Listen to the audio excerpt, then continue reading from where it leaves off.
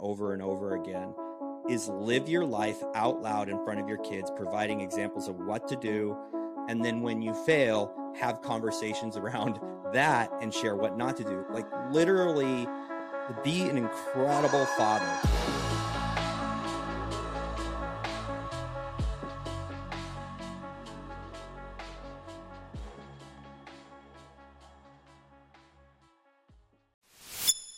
Welcome back to the show. Today, my guest is Scott Rammage. Scott is passionate about helping men become leaders in their homes and in their communities. And that's why he co-founded the Brotherhood of Fatherhood, a group for men to help each other step up and lead, do hard things, and never settle for good enough. Scott is also the host of the Brotherhood of Fatherhood podcast and the Stories That Sell podcast. He's been married for 26 years and has 2 teenage boys. Scott enjoys lifting weights, rucking, snowboarding, mountain biking, and traveling with his family. Scott also owns Media Machine, a company that provides media services, virtual assistants, and podcast production to small businesses and coaches. Scott is a productivity nerd and loves leveraging systems to get more done in less time. I met Scott through Hardbat's onboarding with Level Method, and we've continued to cross paths often in both positive and influential ways involving the podcast, business mentorship, and just mutual curiosities. Scott is an amazing human being, and I am honored to have him on the show. Enjoy. Hey everyone, real quick before we dive into the episode, you probably heard about this podcast directly from someone else or saw it shared on social media. We can only grow, spread our message further, and keep bringing in awesome and amazing guests with your help. If you could take 5 seconds and hop on whatever podcast platform you're using and leave us a review, it would mean the world to us. On to the show.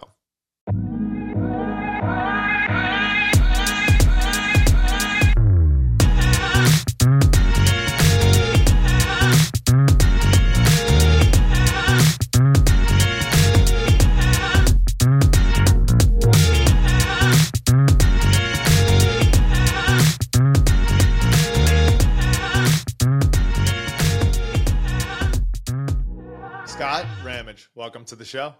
Thank you, Derek. It's about time, huh? I know, man, for real. Yeah, dude, you have been somebody that's like, you came into my life through onboarding me and my gym into Level Method. And I feel like ever since that time, every time you re-enter my life for any purpose, I'm like in the process of starting something new and awesome. And like you contribute towards that in every great way possible. So like, I feel like you've just continued to like come back in every time I'm doing something cool. And like, there's a reason for that, man. You're a man of many skills. Well, that's pretty exciting. I should come into your life more often so you have more exciting things happening. Yeah, apparently that's the formula. Right. Well, wow. It was what, 4 years ago, maybe longer, maybe 5 years ago. Okay. And I remember working with you very, very vividly. You know, when you work with a lot of different business owners, gym owners at that time, some set themselves apart, and you're just like, oh, they kind of got their stuff together. And I know we're no matter who's running business, there's always that other side where you feel like nothing's in order. But I remember it really well, and it left a really awesome impression on my life. So I've been very happy to continue to be chatting with you and talking and connecting through new things. So it's been really fun. Yeah, no, thank you for that. Well, what's funny is I feel like you helped onboard me into Level Method and kind of helped facilitate somewhat of a mastermind group in that and got me connected to other gym owners. And then you pretty much took off from there. Like it feels like, your time with Level Method had ended and you just like went on this tear of starting businesses and podcasts and doing so much amazing shit. Like talk to me about the last 4 years for you. It has been crazy. I absolutely loved working for Level Method. I kind of worked as an entrepreneur there. They gave me a lot of leeway. I came in, they only had a few clients, I think 7 or 8. And they're like, hey, let us show you the system. Now you can do sales. We're going to funnel all the sales calls to you. And then while you're at it, create the onboarding. And while you're at it, do all the customer service. And I was like, this is rad because, 8 clients, not bad. And when I left, I think there was 180. And a lot of those I had onboarded.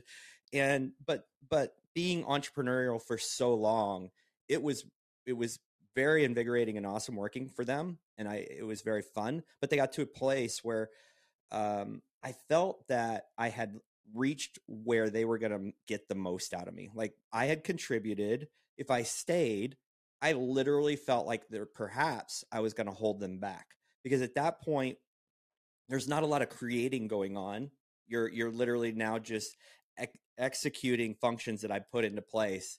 And so my creative juices started flowing. I started a podcast, and then that was literally a string of effects that led to my businesses right after that, that led my exit from Level Method, which was dabbling in the virtual assistant world. Not dabbling, I guess I went all in.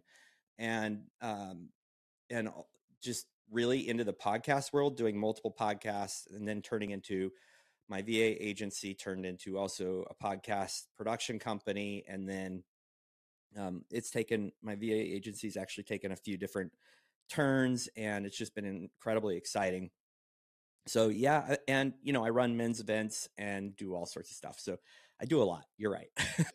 You definitely do. So I kind of want to go to the business route first, and then we can get into kind of the deeper conceptual, existential kind of conversation following, because that's always the most fun. So as far as the business goes, I think, and you can correct me if I'm wrong, but one of the main reasons you got into this kind of the media machine VA approach was because you're somebody that spends a lot of time thinking about how not to spend a lot of your time. Right. So like you're in the productivity world. And I think this has kind of like gotten a bad connotation in some sense, because people are like, you'll waste your entire life trying to figure out how to be efficient, whereas you could just like enjoy it. And I think that there is an element to that, but much in the same, especially when you get into the conversation with other business owners, there's obviously a benefit to systemizing your time so that you are spending your time on the highest leverage activities possible, and more importantly, on the things that really light you up as an individual. Talk to me about why you started that business and what were some of the lessons you learned along the way. Oh yeah, I mean, first of all, I have to give a shout out to Nathan Holiday from Level Method, co-owner and founder of Level Method, for teaching me about operating systems and creating like a personal operating system, getting super systemized and dialed in on my own personal life. And it does get a bad rap because you like always focusing on how do I be more efficient? How do I spend my time doing the highest level things? But that's because people fixate on that alone instead of using it as a catalyst for creativity and having more fun. And there's a real danger in it. And I want to go there before I talk about my business. There's a real danger in it because what happened was I had learned this and I was working for Level Method. I'd also started a podcast and hired my own virtual assistant. And then I started hiring my virtual assistants out after I had 3 of them full time. And what I stopped and learned was, wow, all this systemization and efficiency I put into place basically was just backfilled with more work. So I kept creating more and more and more and more instead of creating more space in my life. And so that's really probably one of the reasons it gets a bad rap. I had to stop and be like, whoa, Scott, something's got to give. Like you just keep filling all the space. I had 40 hours being filled with a VA of my own stuff. Then it became 80. Then it became 120. Well, I wasn't doing 120 hours a week of work prior to that. So I kept filling my bucket more and more. So basically what happened was I started the podcast and hired a VA because I was told it wouldn't work if I tried. And I understand why now. It's an incredibly interesting art to get a virtual assistant and then to leverage them correctly, and then to actually kind of build on that. And that's really how the business was grown. I mean, I saw a need that wasn't being filled. I saw a lot of business owners really struggling, putting the wrong people in the wrong seats. And so we just created this product of, hey, plug into our VA team, which at that point kept getting bigger and bigger, and we'll do the stuff for you. And so that's how, the very first iteration of the business was born. It's changed a lot since those days, just out of watching what works and what doesn't work, as any business should. And so, yeah, and then I was off to the races, and I did both level method and VAs for gyms as long as I could. And then, of course, it was like, hey, this isn't working. I'm doing too much, and like I said, businesses are born out of necessity. My necessity was finding somebody to do some work for me, and then I saw the necessity of other business owners kind of struggling with some of the same situations. Yeah, and I think one of the words there that is best used to kind of highlight this, and I love to differentiate the difference between something like efficiency here and leverage. I think what we're talking about is less about time efficiency and more about time leverage. Because at the end of the day, like, you can be as efficient with your time as humanly possible. In other words, like, you could have an assistant just like feeding you to-dos and spend every waking minute you have throughout the day. Let's say you're starting a business or launching something new, and you're dedicating 16 hours to that pursuit. It's like, that's great. But if they're on low leverage activities, it's like you're just spinning your wheels in the mud, right? So a huge part of this, as you mentioned, is providing leverage. It's the ability to be able to scale by the way of capital or labor or some of these other levers that we can pull on. So I think that's a good way to differentiate it, so that you're not just constantly, like you said, backfilling. Right. It's exactly what I do as an entrepreneur. You probably do it too. Off air before we got started, I was telling Scott how I dedicate my Fridays to being like wide open. And I'm like, okay, you're going to do whatever you feel like doing. And then it just ends up being work. Yep. Work. It just, I think that the reason I leave that open is that I want my creative mind to be the guide there and not my schedule. That's and I'm the exact same way. They're so funny because when I first started what was then VAs for gyms, it's now Media Machine. When I first started, we were telling people we'll save you time. And it came back a little later. I had a few people like, you are not saving me any time. If anything, I'm working more.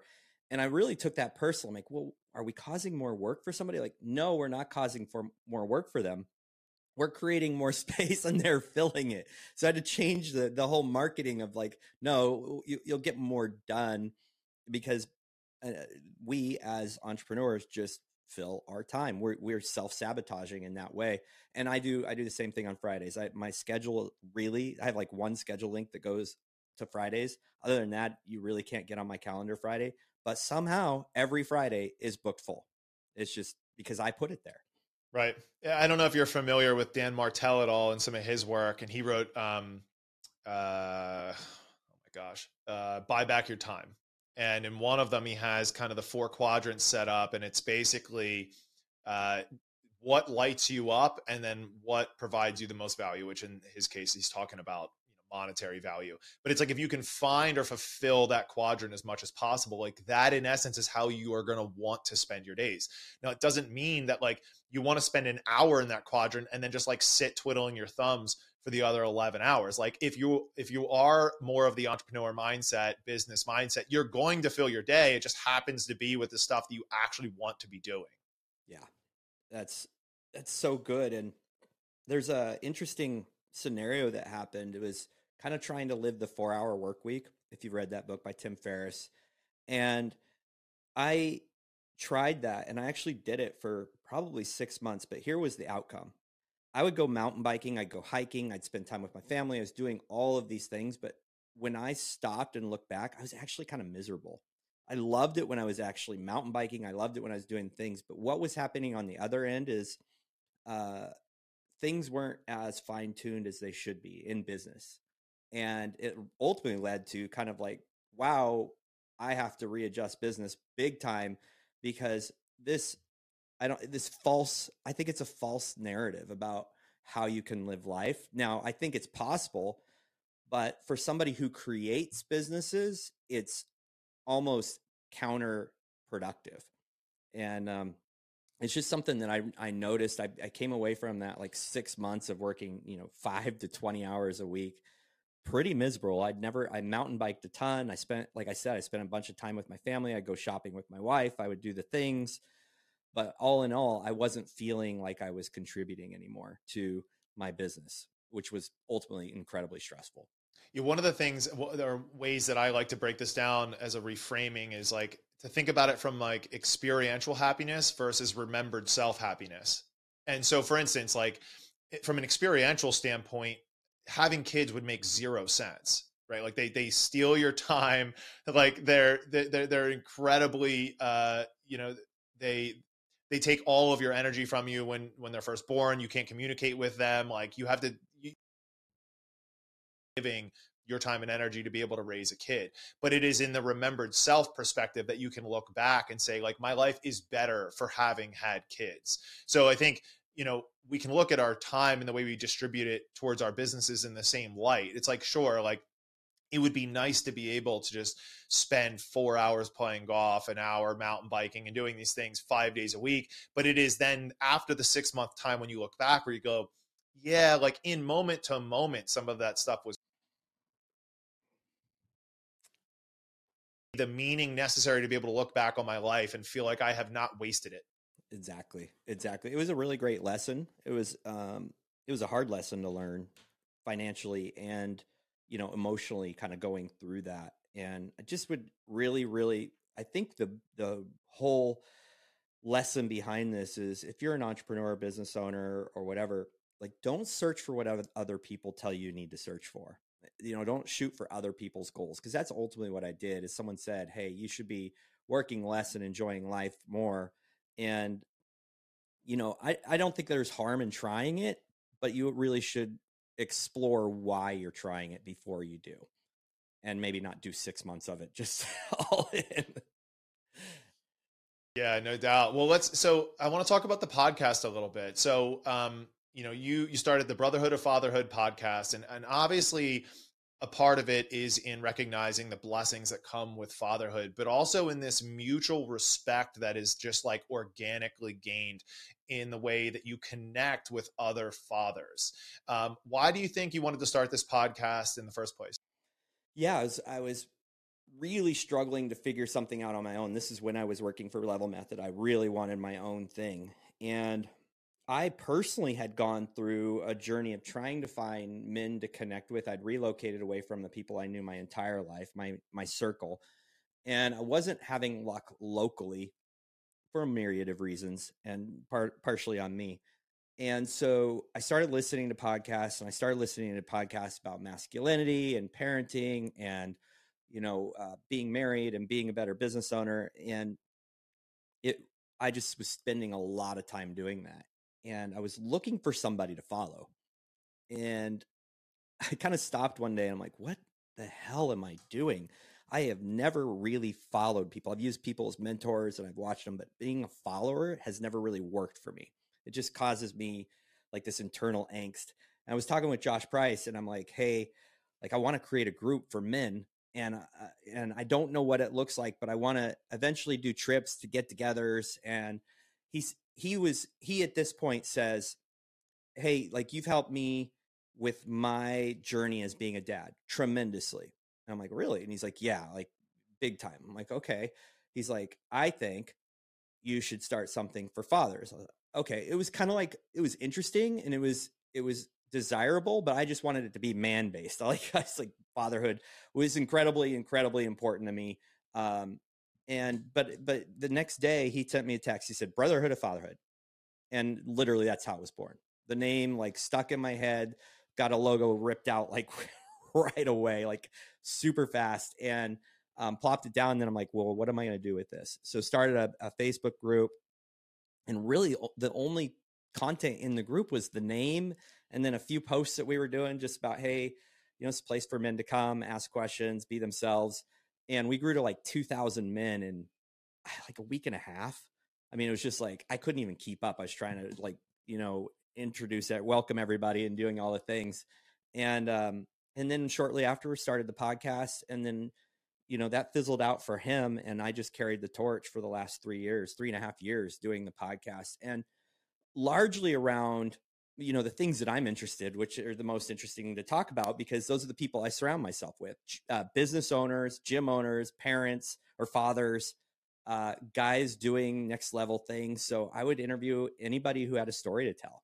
And over the time, it's been very focused on parenting, but also on business and how to be present with your family and how to do this thing called fatherhood, marriage, business owner, entrepreneur, provider, fit person, and try and manage all of that and be excellent at all of that. So if you were to kind of put it in a nutshell now, it's turned to this podcast about just basically how to be the best human you can be as a man, which in my belief, and we could talk about this later, but in my belief, I talk a lot about marriage because I think my concept and my understanding and what I understand is truth is that if you want to be the most epic dad, you got to be the best husband in the world, because that's all going to just lay a foundation for being an amazing dad, because then you're modeling what it's like to be a good husband, you're modeling what it's like to be a good citizen, you're modeling leadership, you're modeling servanthood.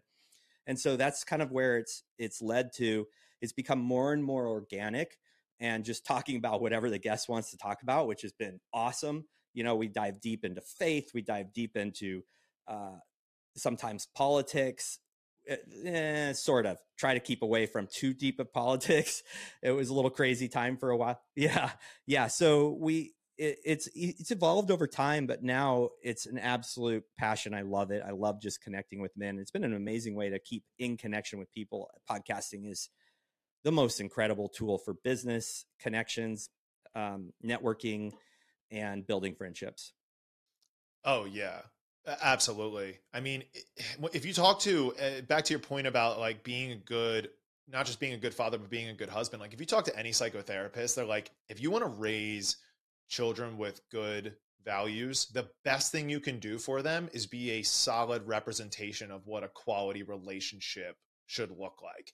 And I, it makes me think back to my childhood, and listen, like every single one of us had parents that did good things and did bad things. And I think that we can view, like, it's okay to separate things. It doesn't make someone a bad person because they've done one bad thing. Right. And like our parents were products of their parents, where they picked some things that were good and then unfortunately carried some things that were bad. But it puts us in this position to look back analytically and say, how did my parents' relationship affect me as a kid and in my emotional regulation and management as I got older? And what are the things that I don't want to pass on to my own kids? And much of them come by the way of a lack of conflict resolution, the inability to talk about money in front of the kids, the inability to talk about higher level goals in front of the kids, right? And it's like, these are the things that if we get really focused on in our marriage, we can do the hard work necessary to be the example just by living it, right? Rather than from the perspective of a preacher, like do this, don't do that. It's like, no, just be the example, right? And I think if we fight hard to do that within our marriage, we'll have kids that will far exceed anything we were ever capable of. All right, you just basically summed up my strongest message outside of like exactly what you do to be an amazing husband. You just summed up the strongest message I say over and over and over again is live your life out loud in front of your kids, providing examples of what to do. And then when you fail, have conversations around that and share what not to do. Like literally, to be an incredible father, you do the things that you want your kids when they are adults doing. That's number one. So if you're yelling at your father, your wife, like expect that your daughter, you're having a daughter here really soon, expect that your daughter will search out a husband and be okay with a husband that yells at her. How does that make you feel, Derek? I mean, you'd be like, no, hell no. She's not marrying a guy who's going to yell at her. So then guess what? You shouldn't yell at your wife. If you want a guy who's going to serve her out of love, be a leader, not just, it's not happy wife, happy life thing. This is actually servant leadership to the absolute core. Then that's what you do for your wife, and vice versa, the same for her. And we live this life out loud for our kids. My kids know everything. When Kim and I are having an argument, we don't hide it. We don't like flaunt it, but we don't hide it. But afterwards, we talk to our boys like almost every time. Hey, we are humans. We've lived together for a really long time.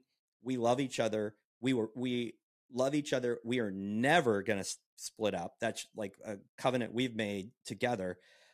But because we're humans, we disagree. But it does not affect our long-term relationship. And then if I said something stupid, which is very frequent, I literally tell them, and I want to ask for forgiveness from you guys for modeling a behavior that is not okay. The way that I treated your mother in that moment was not okay. And so I do that over and over again till it feels natural, because that is not natural for a man to do. Those are the types of things that we have to do. I also have conversations. My boys are older, so it's different now. But I did this even young. This is intentional communication, and you already laid it out. So I think you're going to be incredibly successful if you can put that practice. That's the hard part. And 6 months ago, I was struggling in business, just got hit. I mean, between the legs really hard. And I literally said to my boys, I'm like, hey, you guys know that being an entrepreneur is difficult. You both want to be an entrepreneur. You both want to start your own businesses. Like, I understand that, but you need to understand that everything rises and falls on me. And I made decisions a while back that have now led to a place where I'm not going to be able to pay us this month nearly as much as I can, which means we're going to be cinching everything down. I am 100% responsible for that, and I will get us out of this. But I need you to understand that my decisions dictated this situation that we're in right now. And so what did I do there? And I'm not trying to tout myself, because this takes it's really hard to do. I told them where I messed up, how I was going to make it right. I took complete responsibility for it, push blame, because I could have push blame on like 4 other people. Like, the story unwinds, but ultimately it comes back to me. So I'm not even going to bring that up. And I'm going to let them know why there might be a little extra stress. I'm going to let them know why we might not eat out 3 times this week. We might not eat out at all this month. And then the beauty of that on the other side is I get to come back to them. I think in this situation, it was like 3 weeks later, I'm like, hey guys, guess what? I told you it was going to be a really hard month, but I just like tripled what I normally make in a month because I put my head down and focused. So you've seen me a little less. This is the outcome. So we're in the right place. So living that, you're communicating out loud your life failures just as much as winnings, and then expectations as well. For them, I let them know what the expectations are. And something I really want to be clear about is when you raise your daughter, really the mindset isn't I'm raising a child. The mindset, even as a baby, because what you're modeling matters, I'm raising a future successful adult. And what does that look like? Because if you raise a child, you're going to have a child when they're 23, 26, 38. And so you have to have that mindset of how am I preparing this little human to be a contributing, successful adult in our society. That's awesome. Now, you've been married for 26 years, correct? And you have 27 in July. Wow. And you have 2 teenage boys? 18 and 15. Yes, sir. Yeah. So you're obviously incredibly wise now, and you've put a lot of these things into practice, even though you've mentioned how difficult they can be in application sometimes, even though we understand them conceptually and theoretically. What are some of the biggest lessons that you've picked up over the years? Wow. So one of the reasons I did the Brotherhood of Fatherhood was because as a young father, right when when I had my first child, I started my very first business. And that's quite a long story, but basically I started a business that was supposed to be a hobby that turned into a 3,000 square foot bike shop with 5 full-time employees. And I was also teaching full-time. And so I was literally working the 100+ hours a week, not seeing my family. And so I had to learn that lesson the hard way, 5 years of that. And then at one point I was like, holy cow, what am I doing? Like, I don't even know my wife. I don't know my kids. I don't even know how to be a dad. Luckily I had that moment. And I literally decided to sell the business. Long story short, the buyer dropped out at the very last minute. I hadn't sold my inventory, so I incurred $350,000 of debt. I did that by choice. I could have kept the business open. It was actually thriving. I did that. And because my wife, I saw a look in her eye when I said, I need to do something different. I need to give you guys more time. And I realized that instead of running, like, we were kind of running parallel lives with just like a half a degree. And so I knew over time we were going to be super far apart and not the best friends that we'd always been. And here's the deal, is that didn't lead to bliss. I mean, $350,000 in debt and making a statement, I'm not going to go into bankruptcy. I'm going to pay every single dollar off, which I have. That creates a ton of friction in your marriage and your personal life and everything, right? I mean, it was not all rainbows and unicorns right after that. But the lesson I learned is this intentionality in what you do. I could have continued to build that business and been intentional with time I spent with my wife and kids and been fine. Absolutely. I just didn't have those skill sets. And I see this happening a lot with young men is they are chasing their career in the name of providing for their family, yet they're only providing financially. They're not providing emotionally or as a guidance to their family or as a leader to their family. I was leading other people. I was leading in my business. I was leading in the school I was teaching in. I was doing all the right things while completely neglecting the leadership and servanthood of my family, which is so much higher on the hierarchy than work and all the people in the community. And so the biggest lesson, one of the biggest things that I really talk a lot about is this intentionality and understanding that there is no balance in life.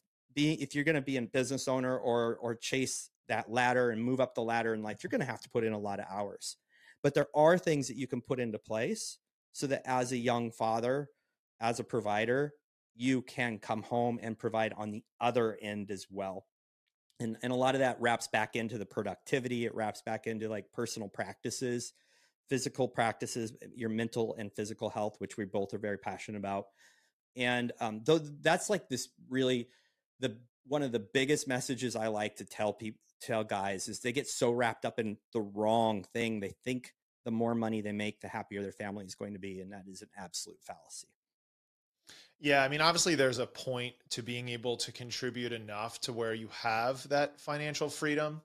I do believe that, you can get yourself to a point where you've accumulated enough wealth to where it provides you the opportunities and your family the opportunities necessary to be growth mindset on their end. But to your point, there's a tipping point to that, right? And there's a point of diminishing returns to where you feel as though you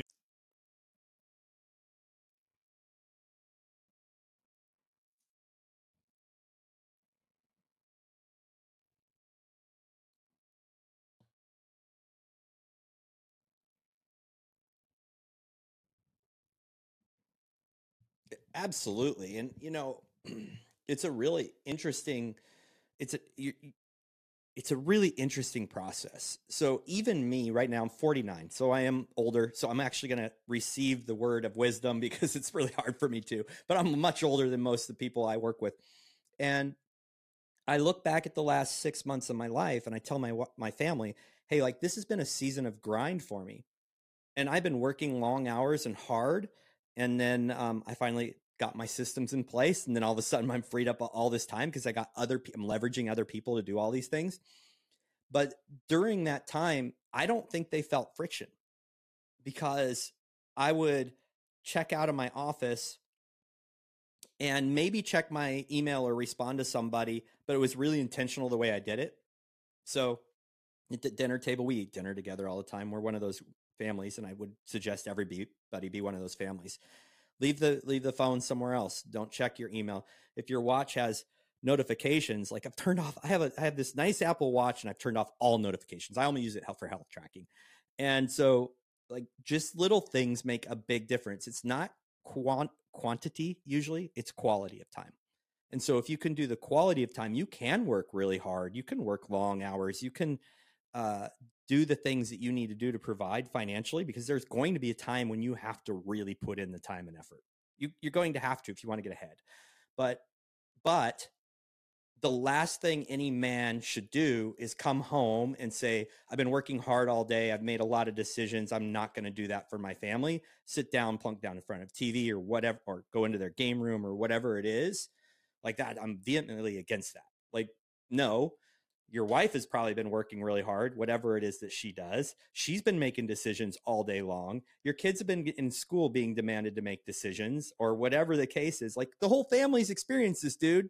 Like, get over yourself and then figure out a way to derive energy from your family instead of thinking them as an energy suck. That's one big paradigm shift I think men really need to make, is like, coming home and serving my family is pulls energy from me. No, reframe that and understand that it actually can give you energy, and you'll get a second wind. You'll end your day really happy and you'll be really fulfilled. And who the hell cares if you miss the football game? Like, who cares? You can catch it on replays. You can feel all the glory of your team. You can connect your personality to it, whatever. But like, that doesn't require 2 hours.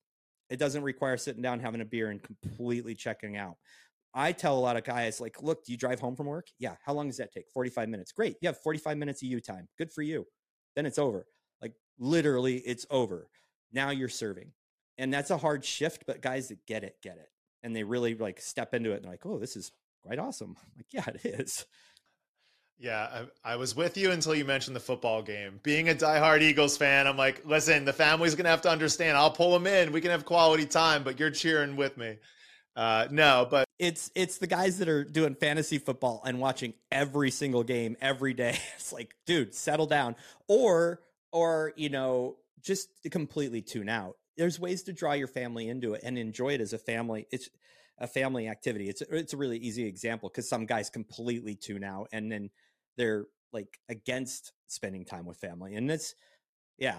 I knew that. I knew you were a big Eagles fan. So no. And I'm partially kidding here. I mean, I think there's a lot of value in what you just said. And part of it comes by the way of just observing the need to not just look at your time at home as like, okay, well, it's time with the family. It's like, no, like, it's time to connect with the family, which means not only that you need to be present and have the ability to shut work out of your mind, but also that you considered your energy expenditures throughout the day, so that you actually have something to offer. I mean, you did mention that it can give energy, and I do think there's some reciprocal nature to that for sure. But much in the same, like, I have this conversation with people around their exercise routines, right? So it's like, you have people that they love to compete in CrossFit, right? Or they love to compete in their sport of whatever it is. And that's fine, right? But as you get older and as your sport age or training age increases, it takes a greater toll on you mentally, physically, and psychologically. And it's like, you have to ask, how is that stealing energy and time away from your contributions at home? And if you show up and can't be the parent you want to be because you're exhausted from your training, it's like, well, you need to reconsider if that's serving you in the way that it needs to. And I think the same is true when you get into conversations around entrepreneur pursuits or starting a business or having a highly demanding career. Like, you have to truly be allowing you to show up or not show up for your family. Yeah, and on that same right, guys are like, well, how am I supposed to do this and do my working out and do spend intentional time with my family and I'm yeah, the struggle's real, man. Like, there's no doubt about it. And if you're having to leave at 7 a.m. to get to work and you're not getting home till 5, that's tough. That's incredibly tough. And that's where a value ladder comes into play, and I talk about this a lot, like, not just your values, but like, what's the top rung of your values? And then you make decisions based on that. Well, where does fitness fall? You need to get it done. And how are you going to still get that done? Well, what's below fitness? You got to cut that stuff out. It's just a phase of life. It's a time in your life where you're going to have to cut something out. Maybe that's like, we're just going to beat up football. Maybe that's football. Maybe it's the pickup basketball league you're in and you play 3 nights a week. That's fitness, but maybe you either need to give up the gym or give up the basketball. I'm saying basketball is what I'm going to say. But you just got to like start to weed some stuff out. And then there's this other really important thing to think about. Quantity is not always equated to quality. If you're sitting around your family and this is something I did after I shut down my bike shop. If you're sitting around your family, not quite sure what to do, twiddling your thumbs, like your brain's somewhere else and you're in social media, that's not quality time whatsoever. And so you have to like really kind of put away just being there as something that you're supposed to do. For sure. Yeah. And I think that in both of these scenarios, there is this no man's land that we can find ourselves in, right? Where when we're talking about the gym and training, it is training that is in excess to the minimum effective dose, but isn't contributing to a larger goal. And then in work, it is when is my brain shifting away from these high leverage activities to just busy work? Like when do I stop like the busy zone? And for me, like on the work side, I notice it when I'm just like opening up multiple tabs. When I'm like tab shifting, it's like my brain, like it's like sputtering out, going like, oh, like one more task, you know? And I'm like, no, bro, like cut it off. This is it. Like you're done for the day. Yeah, that's a real shift for people. I read a book by, I'm going to butcher it. I don't know, but it was F Your Feelings. And I don't remember the author, but he talked about the great football analogy. He's like, hey, if any team could just get 3.3 yards per play, only 3.3 yards per play, they would score a touchdown down every time they had the ball. Like, there's 0.1 you got to get still. But he's like, you got to look at your life and your business and your productivity like a football game. Really, literally look at each day. What is the 3.3 yard thing I've got to do? The rest is gravy. Just move the ball down the field, move the chains, and you will eventually get to the touchdown. And I think as business owners, this is something I've been really thinking about. Every morning I'm like, okay, what's the 3.3 yard activity today? And then this happened yesterday, and I got it done. And then things went crazy. Like my phone just started bing, bing, bing, bing. My computer just started firing up. Everybody decided to get active at once. And I had to like realize, because my son was coming in and he wants me to teach him how to drive with my stick. I have a standard transmission truck. And he's like, let's go driving. I'm like, everything's going crazy. Everything's lighting up on my desk. I had to realize, hey, I've made my 3.3 yards today. This stuff can all wait. And so when we set these little parameters in place and understand that, do the highest value stuff first, and then all that low value stuff can be pushed or can be filled in when you have the time.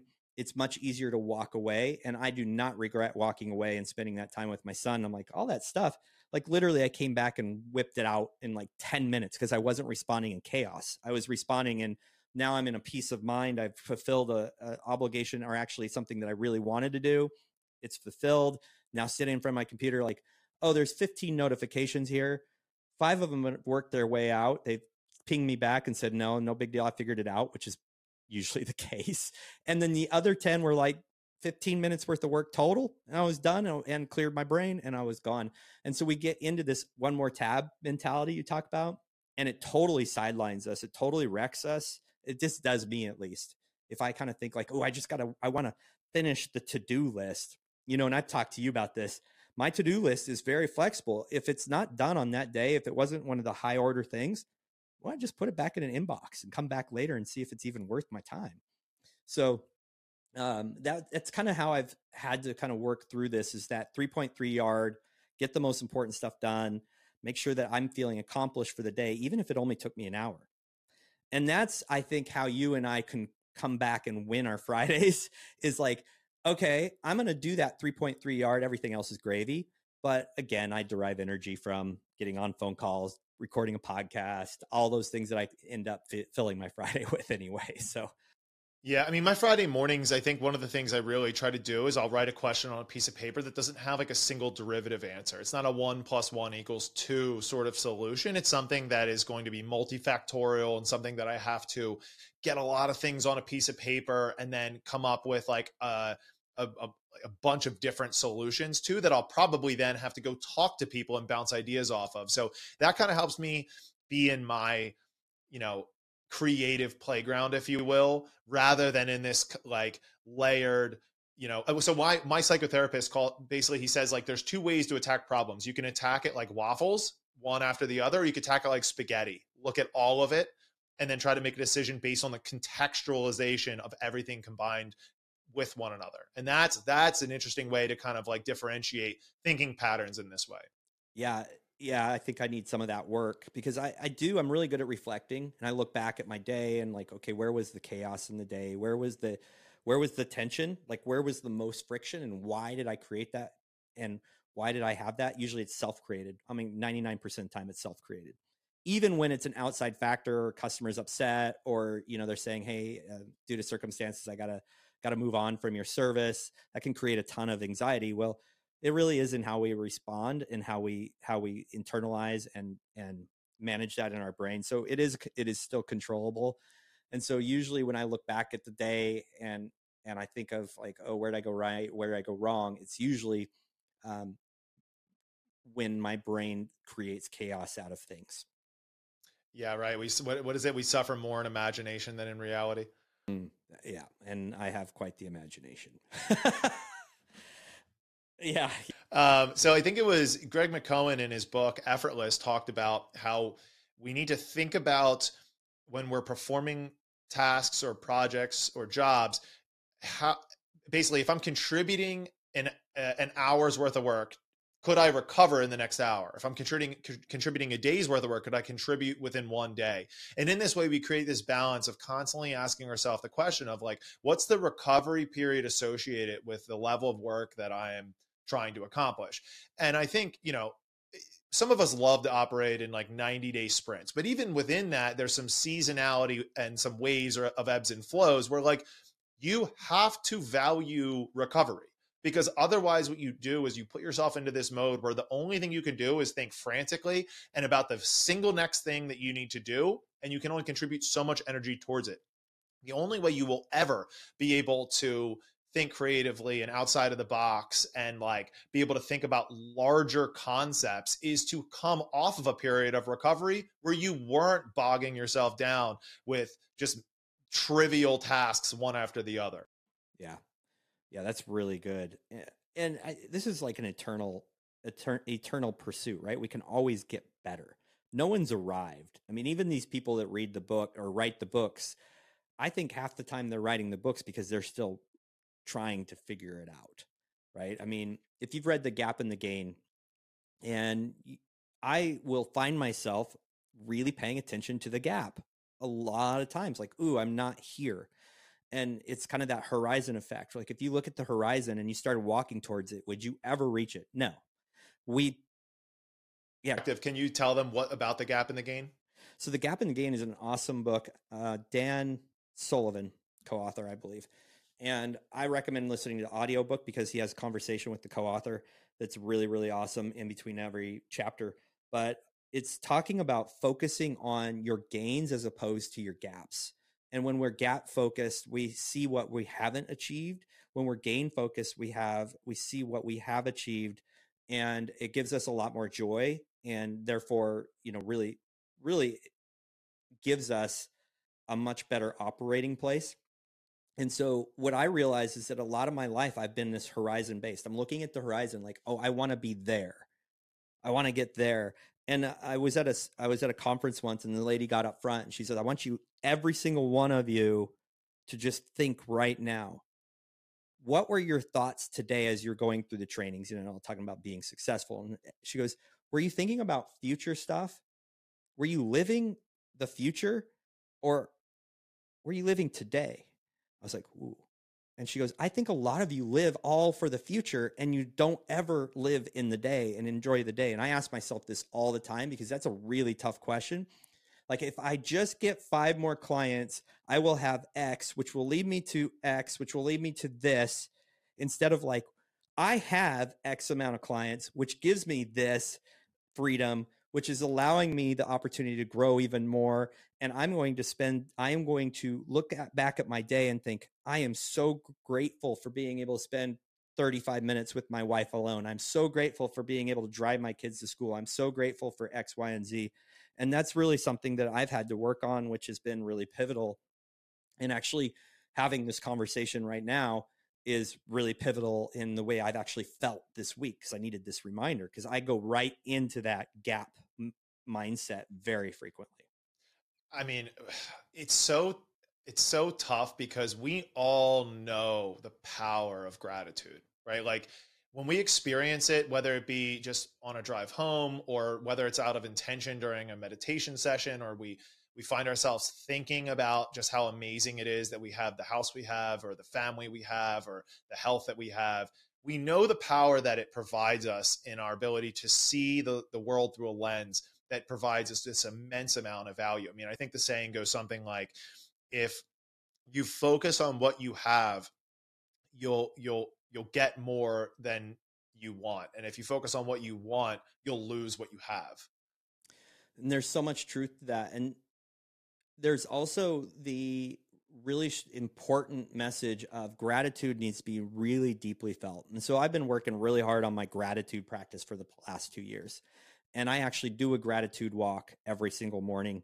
And I have worked so hard on this where I get to the place where I am laughing out loud or, smiling from ear to ear because I'm feeling it so deeply. But what has happened, I've noticed over time, now I do it at night. So now I'm doing 2 times because I'm like, okay, I need to ground my day with it and bookmark my days with this gratitude. But what I found is it's really easy to compartmentalize. So I do it, then I get home and I get caught up. And so, gratitude is an incredible, incredible practice. It's absolutely changed my life. I attribute that to a lot of the success I've had over the last 8 months in my business. And it's just so easy this is the thing we were talking about when we started, is there's a lot of negativity around productivity and, morning practice and all these things, because it becomes rote. It becomes a regular practice. So for me, I don't want to ever have a day where I don't start with gratitude. Like, it's so ingrained in me. I have a long morning routine. I'm blessed to have that ability. And I've had to reframe my brain. It's like, hey, like by 9 a.m. every morning, I've done more than most people will get done in a day. And I've had to learn to be really be rooted in that and be really happy and joyful about that, but then not turn off. It's like I have this morning routine and then I step into the office and I'm like in totally different mode. You got to bring that through the day. And this is something I'm learning now. I got to bring that gratitude throughout the day. I've got to bring it into my regular working practice so that I don't step out of it and go, 2 steps forward, 3 steps back in the day, and then 2 steps forward. I'm making one step forward gain a day in totality because I have that bookmark in. And where I really just, hey, I could be making 8 steps forward every day if I just kept that gratitude in front of me. And so it's like an internal practice. And, it's one of those things that is so incredibly powerful. Gratitude is so incredibly powerful. It cannot be rote, and it must be felt.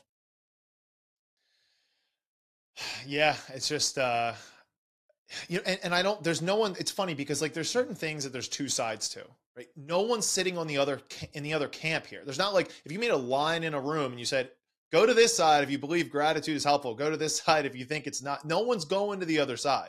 We all know this, right? I think it's in forcing the ritual and in the practice. And it doesn't need to be this giant concerted effort, right? You're somebody that finds value in going for a walk and using it in application in that way. But you can do this in 5 seconds in your car, right? You can have these little, blips of moments occur and happen throughout the course of your day where you take 5 seconds to be grateful for the fact that your commute to work is shorter than it used to be. You had the chance to eat breakfast with your kid in the morning. You had a chance to hug your wife as soon as she came in the door, from work. Whatever the case is, it's it doesn't have to be an hour-long walk where you're I'm going to strategically think through these things. I would argue that it's better that it's not long. I got it so long, I was having a hard time stopping. But then the thing became is I'm over grateful. I'm saying so many things that are grateful that it's kind of washing it out. And so I had to really step back and be okay, I'm going to go on this walk. I'm going to fill the other time with other things. I'm going to really just think about the 3 things that I'm super grateful for. And they're going to be different every day. I'm going to work really hard on different ones every day. And that's been a big change for me because there is some behavioral psychology around gratitude, and that you actually you'll get a lot more if it's not rote. And so actually doing it throughout the day, I think writing it down is incredibly powerful. I have a spot in my phone where I write it down, but I think that's probably more the key. And so be careful what you listen to as well, because that's something I learned from somebody else. And then I took it to the extreme. And now here I am backpedaling going, no, it became too rote. And I learned that from the gap in the gain. I started realizing, oh, like I focus so hard on gratitude in the morning, but it's not really moving the needle throughout the day. So how do I readjust that practice to implement this new gain mentality? Like, what have I gained?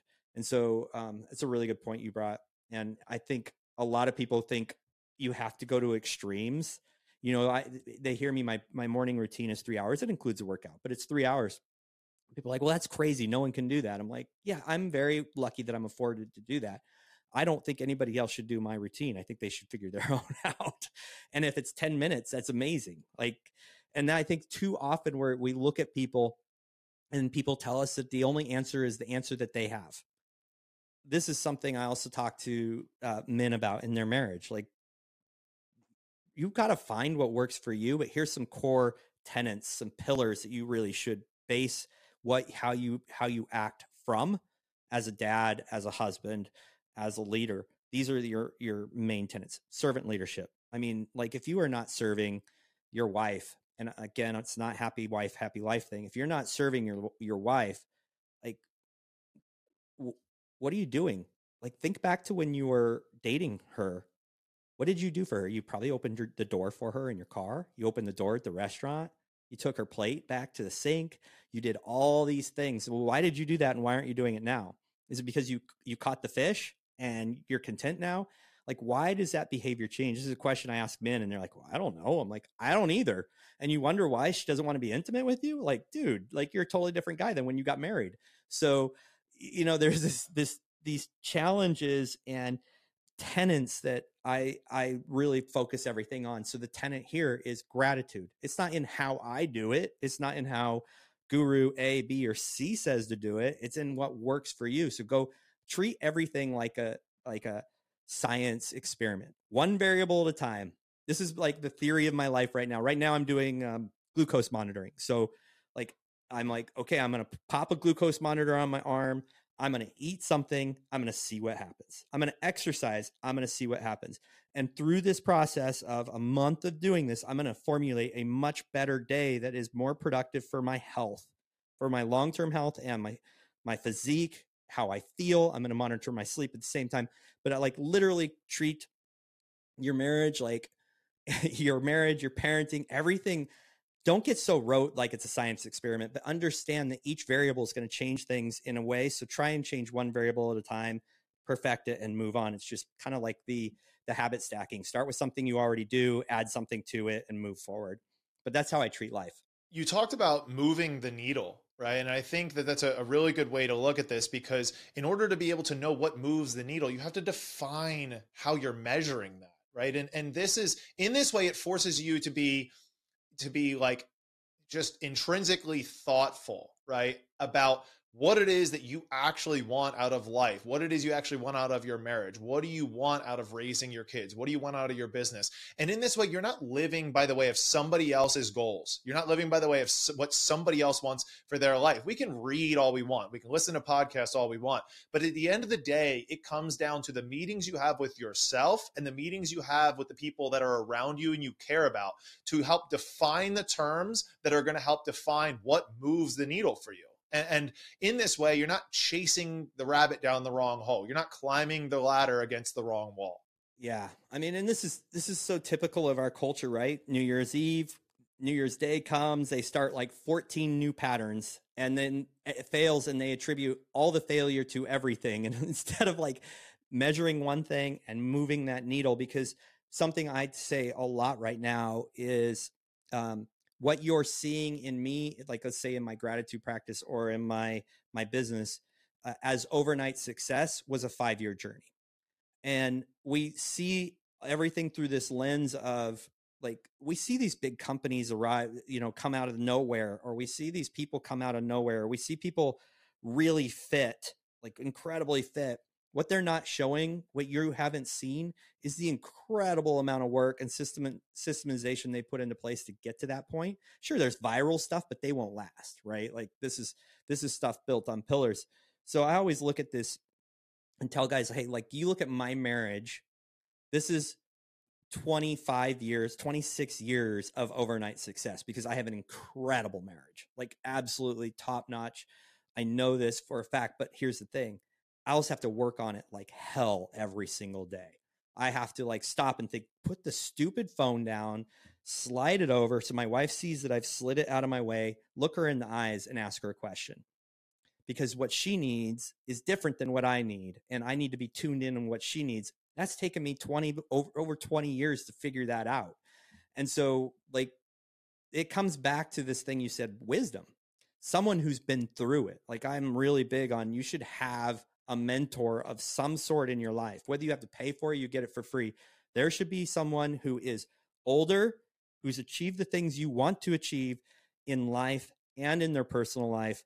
And you should latch yourself onto them. And sometimes a mentor doesn't even know they're mentoring you.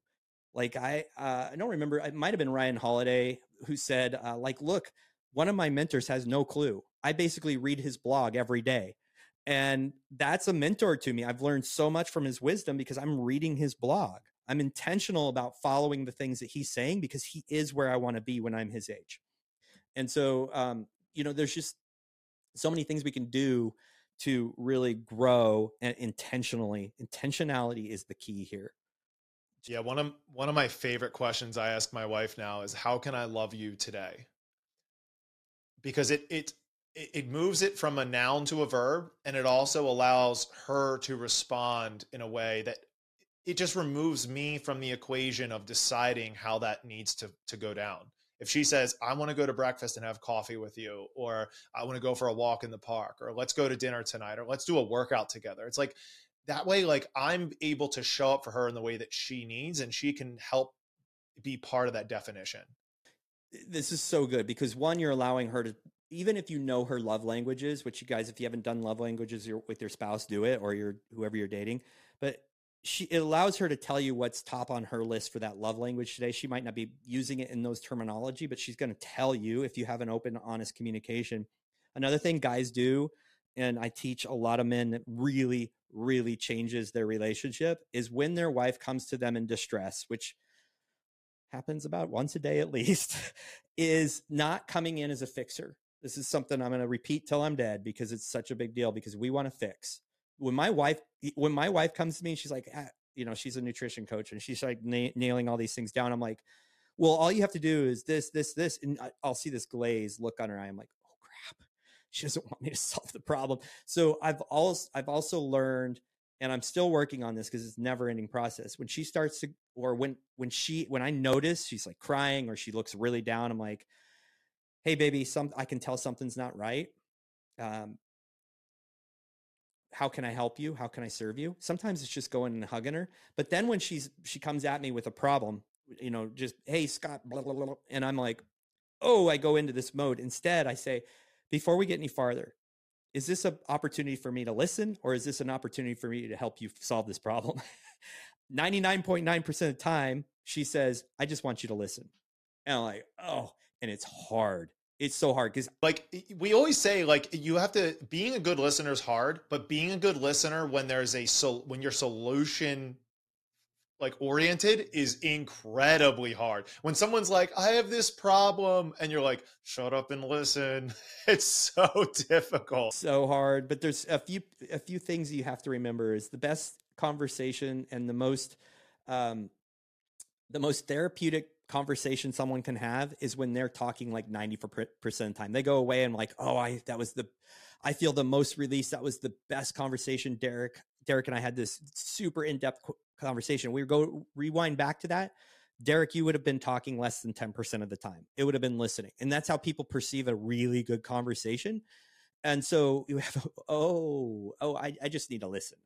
It's really hard. Think about how much people pay a therapist to just listen to them talk for an hour. It's exactly the same thing. And then the other thing I want to give men who might be listening to this, or women who are solution based, because we're kind of genderizing, but it does go both ways, is, and I think, well, let me rewind. I think the norms are, this is a man woman thing. I mean, this is pretty proven over time. But when I ask my wife, would you like me to help you solve this or just listen? And she says, just listen. Another 99.9% statistic is she comes back within hour, 2 hours next day. Okay, can you help me problem solve this? And then, so I've listened, I've heard the whole problem instead of jumping to connections. And now I can say, yes, I can. And that's really rewarding. That falls into the whole, seek to understand first, because once she believes that you truly understand the problem and how she feels about it, more importantly, then you can step up and be solution oriented. But if you just step in to be solution oriented without truly understanding the way she feels about the problem, it's like she's going to cut you off. Yeah, exactly. And hey, here you are 7 days supposedly away from having your first baby, where all of your solution-based stuff is going to be serving your wife through, and whether that means, taking the baby in the night or in the morning so your wife can, you're going into where you have to be the most selfless person you've ever been in your life. I think you probably know this, but it's like 10x. It's insane. And it's really hard. You're like, I didn't get to work out today. This sucks. Well, go do squats with the baby on you. Go do a baby rock. Like there's so many ways to solve this problem, right?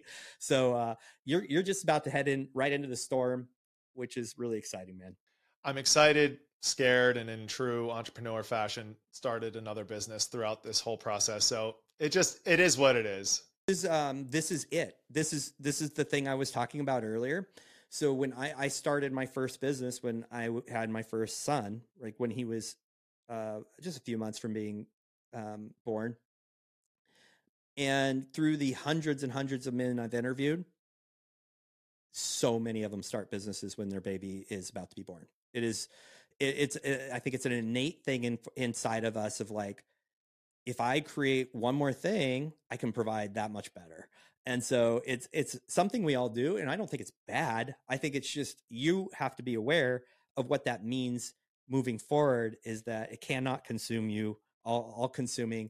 And you have to put some real serious boundaries in place.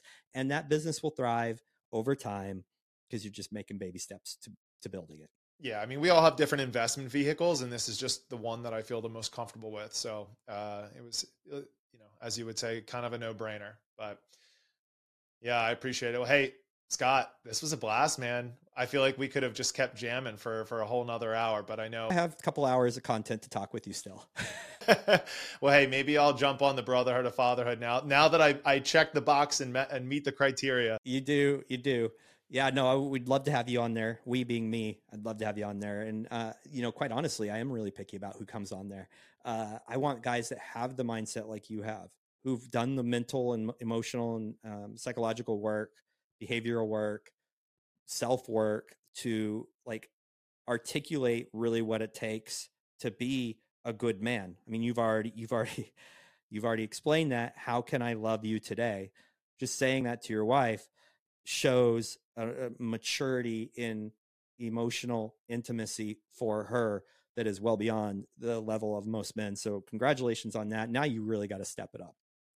Yeah, now I got to deliver. Yeah. Well, listen, I mean, it's, as we mentioned earlier, it's an infinite game, and one that we're constantly improving on. So I am far, far, far from perfect, and I will never attain it. But if I can just make a step in the right direction every day, then hey, 3.3 yards. All right. Scott, tell everyone where they can find out more about you. Yeah. Just follow me as Scott Rammage or Brotherhood of Fatherhood on Instagram. I'm also on Facebook, of course. I do have an incredible virtual assistant company called Media Machine Virtual Assistants. So that's vamediamachine.com. Let me help you free up time in your life so that you can fill it with other things more important than more work. I love it. All right. Well, Scott, thanks so much for hopping on. Appreciate you, brother. If you feel like the gym is one big confusing and intimidating playground, a personalized coach from Hardbat Athletics can work with you remotely to help match your goals to an actionable plan. You'll get workout videos and descriptions and have access to coaching calls to make adjustments when you need them. Let us take the guesswork out of your fitness and nutrition. Visit www.hardbatathletics.com to chat with a coach today.